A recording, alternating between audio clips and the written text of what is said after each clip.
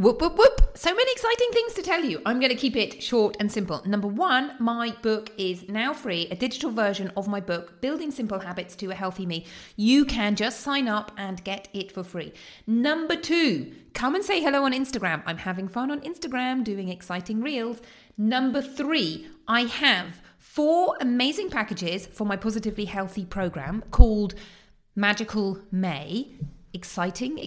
If you want to find out more, book a call and let's chat. And lastly, remember, Radiate and Renew. 4 simple habits, simple but mighty habits, is starting May the 15th. So come and sign up for that.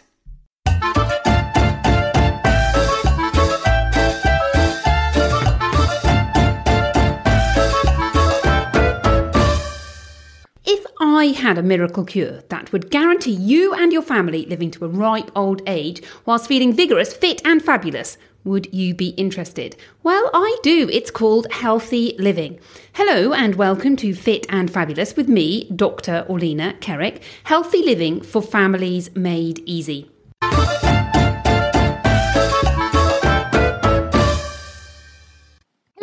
Hello. Welcome to Fit and Fabulous with me, Dr. Orlena Kerrick. Super excited to invite Matty Lansdown back. If you didn't check our first podcast out, go and listen to that. We've had so much fun.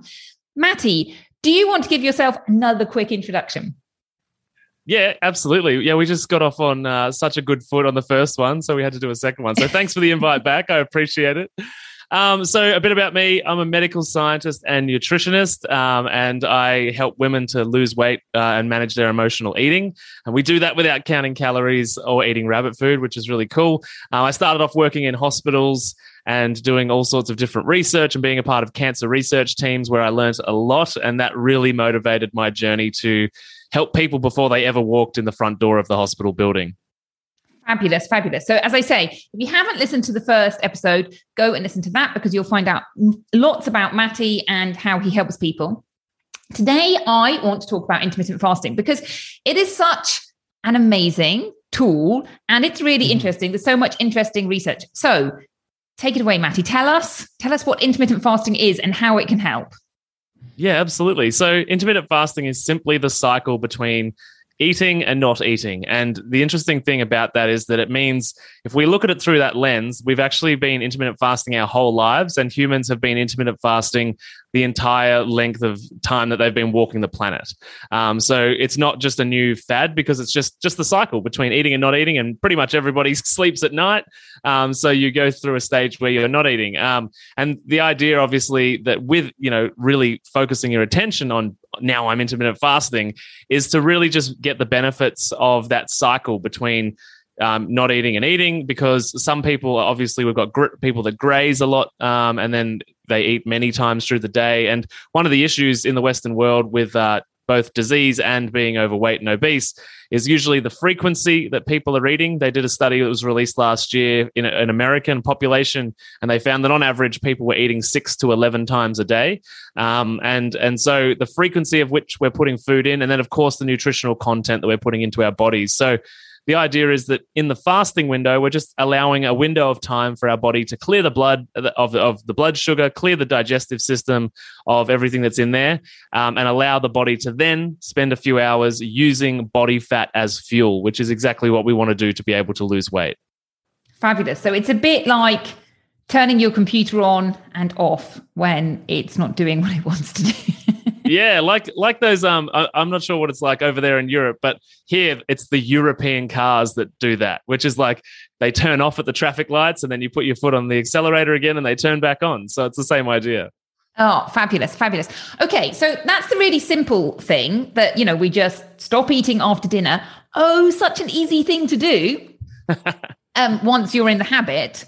So yes. Yeah, I remember years ago before I knew about intermittent fasting, and I had young kids at the time and I was writing a blog, a kids blog, a parenting blog. And, I didn't have much time. So I would sit and work after dinner. And in order to reward myself, yep, I know rewarding yourself with food, not great, but I would have a little bit of chocolate until I basically realized that actually that's the worst thing that you can possibly do. And if I want to eat chocolate, I'm far better off eating it with dinner than, stopping dinner, breaking or, not having that fast. So what do you recommend for people the basics? What should everybody be doing in terms of intermittent fasting? Yeah, that's a really good question. And I think the important sort of caveat at this point is to say that it looks different for everybody, and particularly women. Women, I think, especially menstruating women, should not be strict. They should be more flexible, and there should be weeks where they add in different foods, that they should fast less, because intermittent fasting and any type of fasting it's a hormetic stress on the body, but you can have too much of a good thing.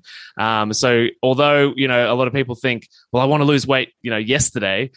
So they go really, really hard. And then we're in this diet culture kind of conundrum, which is like, I lost weight really quickly. My body adapted. I plateaued. I can't get the rest of the weight off. I'm just going to give up and eat all the food, and then I'm back to square one. So for women, it's going to look a little different. There's going to be a bit of a flow throughout the month with regards to when we're going to go a little bit harder, when we're going to ease up and support our hormones and our stress. So, I mean, with it, I think there's one thing that everybody should do, and that is to aim to eliminate snacking. I don't believe that a snack is anything other than one of three things: an addiction, so an addiction to sugar, an emotional response to a situation, or a lack of protein in the diet. So it's one of those three things. So one of the first things you can even do before you start intermittent fasting is increasing the protein in your diet and reducing the refined carbohydrates, because you will have cravings and hunger during your fasting window if you are not correctly satiating the body, which most people aren't. That's one of the reasons they're eating so often. That's one of the reasons we go towards these fast carbs like chocolate or donuts or whatever it might be, because we don't have enough protein in the diet. And most nutrition diet advice encourages a diet that's low in protein. The government does, the doctor does. The fact that we have cereal and toast recommended for breakfast is basically the most unhealthy way to start the day, because it's totally absent of protein. So I would start there. But yeah, it looks different for everyone. A lot of people find they feel good at 16:8. Some people 14:10. Hang on. Stop. I'm going to stop you there, because you're throwing numbers around and we haven't explained the numbers. So what I was actually, what I was actually asking was overnight. Like, how long do you reckon people should fast overnight? So yeah, that's a good question. Yeah. So I think overnight, it's going to be different for everyone, because everybody's stress, sleep, nutrition, like the context of their day. I find when I meet most people, they're at about 12. And then it varies greatly between what people might do. They might go to 20 hours of fasting. They might go to 16. They might actually stay at 12 and just focus on having three solid meals a day and eliminating all the snacks. Perfect. So yeah, going back to what I was saying, like one really easy way to make sure you are getting that 12 hours in is to look at when you eat dinner and when you break your fast. And don't snack after dinner. So you mentioned some numbers, 16:8, 24. Can you just explain a little bit what that means, thinking about people who don't know anything about intermittent fasting? Yeah, sure. So that's what's called the intermittent fasting ratio or schedule. And so the first number is the fasting. So when you finish eating at nighttime to when you start eating tomorrow. So you might finish dinner at 7 p.m. and wake up in the morning and have your first coffee and breakfast at 7 a.m. So that would be 12 hours fasting through the night, plus a few hours either side. And then the other number, the second number, the other 12 is during the day. So you've turned on your digestive system, your metabolism is focused on, the food that you're putting into the blood supply. And then it can move. Like you can have 16 hours fasting where you might wrap up at 7 the night before and then eat at 11 the next day type thing. And then you've got an 8-hour window where you eat. And that number can change a lot. It can be 23 and 1, which is OMAD, which is 1 meal a day, which is not something I would really encourage most people to do. But yeah, so those numbers can fluctuate. And I think the important thing to say is for women that are still having a cycle is that weeks 1 and 3 should be the weeks that you sort of, really experiment. And then 3 and 4, we need to ease up on that system and allow more eating in those windows to support the body and the stress and the menstrual cycle. And it's really interesting that you mentioned the 1 meal a day. Apparently, that's how people used to eat, hundreds of years ago. They would just have one meal a day. And this idea that we have to have 3 meals a day, I think came from breakfast cereal companies, to be perfectly honest. Yeah, no, I totally agree. The other thing I would say is that, yes, I agree with that, but we now have also a situation with our daily lives that didn't exist a few hundred years ago, which is we are constantly stressed. We have so many toxins in our life We have, just an abundance of problems, an absolute abundance of problems. So it's kind of like a juggling act. It's like, I think a lot of the stuff from back in the day is really relevant, and probably 99% of it, but we do also have to condition our bodies to deal with this chaotic world we've created. Yeah, absolutely. Absolutely. So just backtracking a little bit. And I think one thing that I haven't asked you is, well, what are the advantages of intermittent fasting? Like if I'm going to eat, let's say, for example, 2,000 calories a day, if I eat them in 12 hours or if I eat them in 10 hours, does it make any difference? That's a great question. So it does. And particularly when it comes to sugar and carbohydrates. So there's a lot of avenues for this conversation to go, but like a lot of people want to do it for weight loss because it's the closest thing to making sense of all of the reasons you might do it, which is like, if I don't eat for a longer period of time, then it's most likely that in that time I will use my body fat as fuel, which is the idea basically from a fat loss perspective. So basically you want to be the longer the fasting window, generally, the more likely you're going to spend time using your body fat as fuel. And that means that it breaks that fat down to ketone bodies. And we use those ketone bodies in the mitochondria, which is in the cell, the little energy center of the cell, in order to produce energy. And then as soon as we add food back in, we switch out of that state and we go to the food. However, like I said before, like more fasting is not always better because there can be a hormonal cost to fasting too long. So we want to really balance that. And one of the really useful pieces of intermittent fasting is it's usually best coupled with low carb or ketogenic diets. And the reason for that is because most people have lived in a very high carbohydrate, high refined sugar and carb sort of diet plan for most of their lives. And so every time you eat, your blood sugar goes up, and what follows that is a hormone called insulin. And insulin is a fat storage hormone, so it takes the sugar out of the blood because if it stays there, it can become toxic, and it puts it into fat stores. And not only that, when insulin is up, it's actually a fat maintenance hormone in the sense that it actually prevents you from accessing those fat stores. So it's kind of like a security guard. So when the insulin's up, it's like, we're not going to burn this fat. There's plenty of fuel in the blood. Use that. And so if we have more time in between periods that we eat carbohydrates, and that includes like vegetables as well, but it means that the insulin spends more time lower, which means that we've got more access to the body fat. And that's one kind of benefit of the intermittent fasting. The other is autophagy. That's the really, really big benefit. So autophagy is basically cellular recycling. So the cells in your body need to be recycled because over time they get worn out and tired, and lots of misfolded proteins happen, which mean that the cells aren't quite doing their job properly. And during fasting, we enter a stage of autophagy. So autophagy is always happening on a really low level, but once we actually switch the digestive system off and give it a full-time break rather than running all of the time from all of the food, it actually begins to replace a lot of the cells in there. And you can also achieve autophagy from high-intensive interval training. So there's a number of ways that you can trigger it, but there's a lot of benefits to your hormones, to your burning your fat stores, and also regenerating new cells. And it can encourage the regeneration of brain cells, lots of different cells. However, there's also a cost to doing too much. So we've really got to find the sweet spot for us. Okay, so it's a bit like going around with a vacuum cleaner, hoovering up all those big broken cells that we don't want. Yeah, absolutely. Perfect. And so in regards to weight loss, is it that you get a benefit because you've reduced your calories, or is it actually the intermittent fasting? So if you look at people who are eating the same amount, and one of them is fasting and one of them isn't, are they having the same amount of weight loss or not? That's a good question. So I think if you couple it with a low carbohydrate diet or even a ketogenic diet, you'll find that the calorie thing goes out the window. And I really am not a fan of the calorie conversation because it's just it's messed up about 95% of dieters. Yeah, exactly. That was going to be my next question. How do you balance this? But it's just from a science point of view, like, is it the intermittent fasting that you're getting benefits from? Is it reduced like actual calories, or is it a bit of both?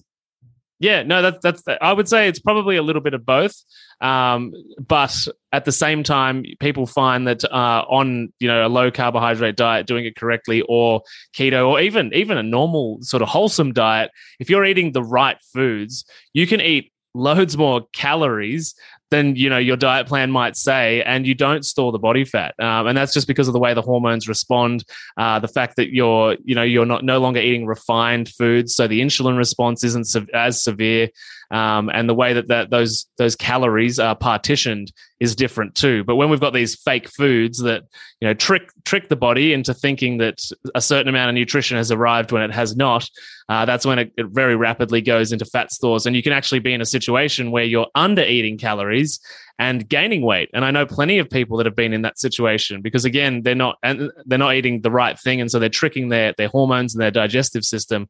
And so when you eat correctly, the opposite can actually happen, which is eating too many calories and not gaining weight. Yeah. Okay, perfect.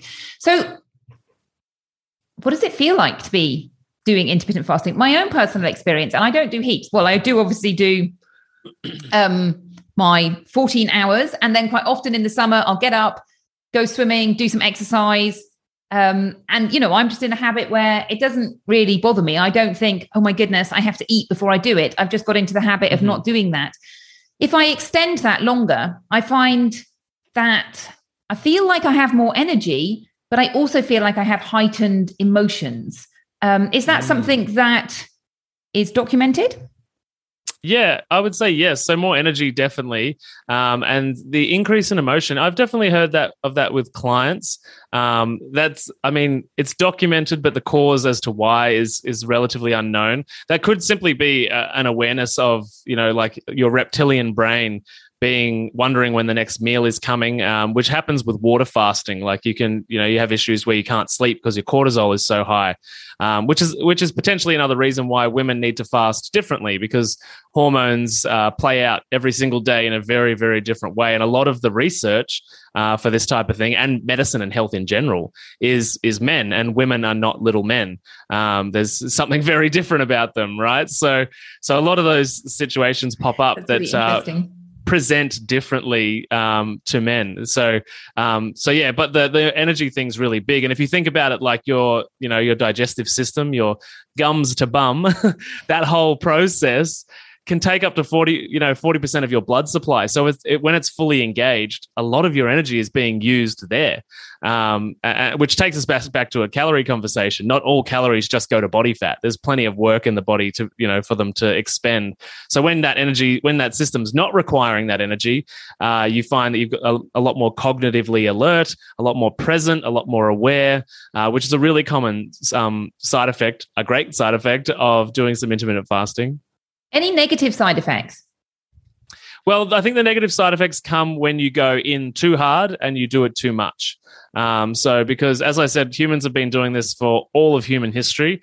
But if you're doing it correctly and you're doing one tweak a week, you're just making small changes and letting your body adapt, then there shouldn't be any issues. However, if you do go in too hard, like as of Monday, I'm going to go straight to 16:8. Or whatever you do, if there's a big jump, and we see this with all diets, which is like on Monday, I'm going to buy 400 kilograms of kale and never eat chocolate again.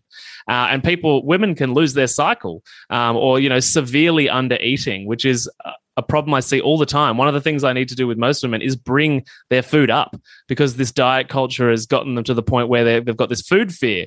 So if you go into any dietary regime, intermittent fasting or not, too hard, your hormones and your body will respond. Your genetics, your preservation genetics will respond. It'll lock down fat stores so that they stay here for good, because you've threatened the system in an extreme way. So nurture your body, listen to your body, and make sure that you're getting all the food and nutrition that you need. Perfect. And so how do you get the balance right? Like, we've had a conversation about this, about the diet culture and how we don't want to be obsessed by food. Mm-hmm. So how do you balance that with intermittent fasting? How do you do intermittent fasting in a way that isn't just exacerbating that problem?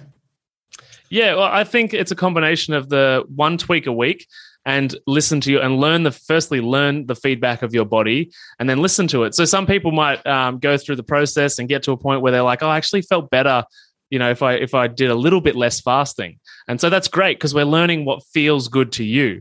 And then we go back to that. So I think, we've got to be progressive and make sure that we're doing the right thing by the body, and the body is progressing in the direction that you want it to, but without being obsessive, knowing as well from day one that this is a multiple year commitment to being healthy, to being a healthy person, to having a different lifestyle. It's not one of those, I've got a wedding in 4 weeks type scenarios, which is just going to damage your metabolism and your weight loss capabilities, severely, even more. And so knowing that it's like, I'm here to become a healthier version of myself and step into the new me, that's a totally different approach to, I just want to look better in the mirror, or, better naked, which is essentially all diet marketing, which is like, you should look like this 25-year-old, which none of us can, because we're not 25 anymore. Yeah, no, absolutely. Absolutely. Focus on the things that your body can do. Do you know, I think my body can do more running than it used to be able to do when it was 25 anyhow. So I love that. It's not all about how you look. It's definitely, well, for me, it's definitely about how we use our bodies and how amazing our bodies are. Totally agree. Perfect. Any last words of wisdom that you would like to share with us? Words of wisdom. Good question. I think, just along the lines of the conversations we've had, which is just, know that this is a lifestyle that you need to move towards, and dramatic change will shock your nervous system into bouncing back to what it used to know. And so small steps, one tweak a week, change one thing at a time. And that might be just breakfast. It might just be like, okay, for the next 2 or 3 weeks, I'm going to make breakfast different. Not all the meals throughout the day. And then once that becomes normal and feels kind of comfortable, then move on to lunch. And just do this one thing at a time. And yes, it means results happen slower, but it means they're more sustainable, they're more long-term, and you'll be a much happier person to be around in 5 years than you will be in 12 weeks when the diet failed. Just one step at a time. Perfect. I absolutely love it. And I'm just going to remind everybody that you use the word transformation. And I think it is a transformation. And as we talked about in the last podcast, it's not scary. It's an amazing transformation. Like, think about it as going on an amazing adventure, traveling all the way to Australia or wherever it is you've always wanted to go in your life. And yeah, there is a little bit of intrepidation and, oh my goodness, what's going to happen? But it's all going to be great things. Well, okay, I have lots of stories to tell about traveling and border crossings and money exchanges and things like that. But they make great stories when you come out the other end. At the time, you're sitting there going, oh my goodness, I'm in the middle of nowhere, and how am I ever going to get to the nearest city? But an amazing adventure. So yeah, transformation and amazing adventure. Matty, would you like to tell people where they can find you? Yeah, absolutely. So I also have an amazing podcast, which is called How to Not Get Sick and Die. So feel free to come and hang out there on any and all podcast app. And if you're a mum that wants to get healthy, then I have a Facebook group called the Busy Mums Collective, and my website, which is just mattelansdown.com. Perfect. Thank you so much. Thanks, Alina.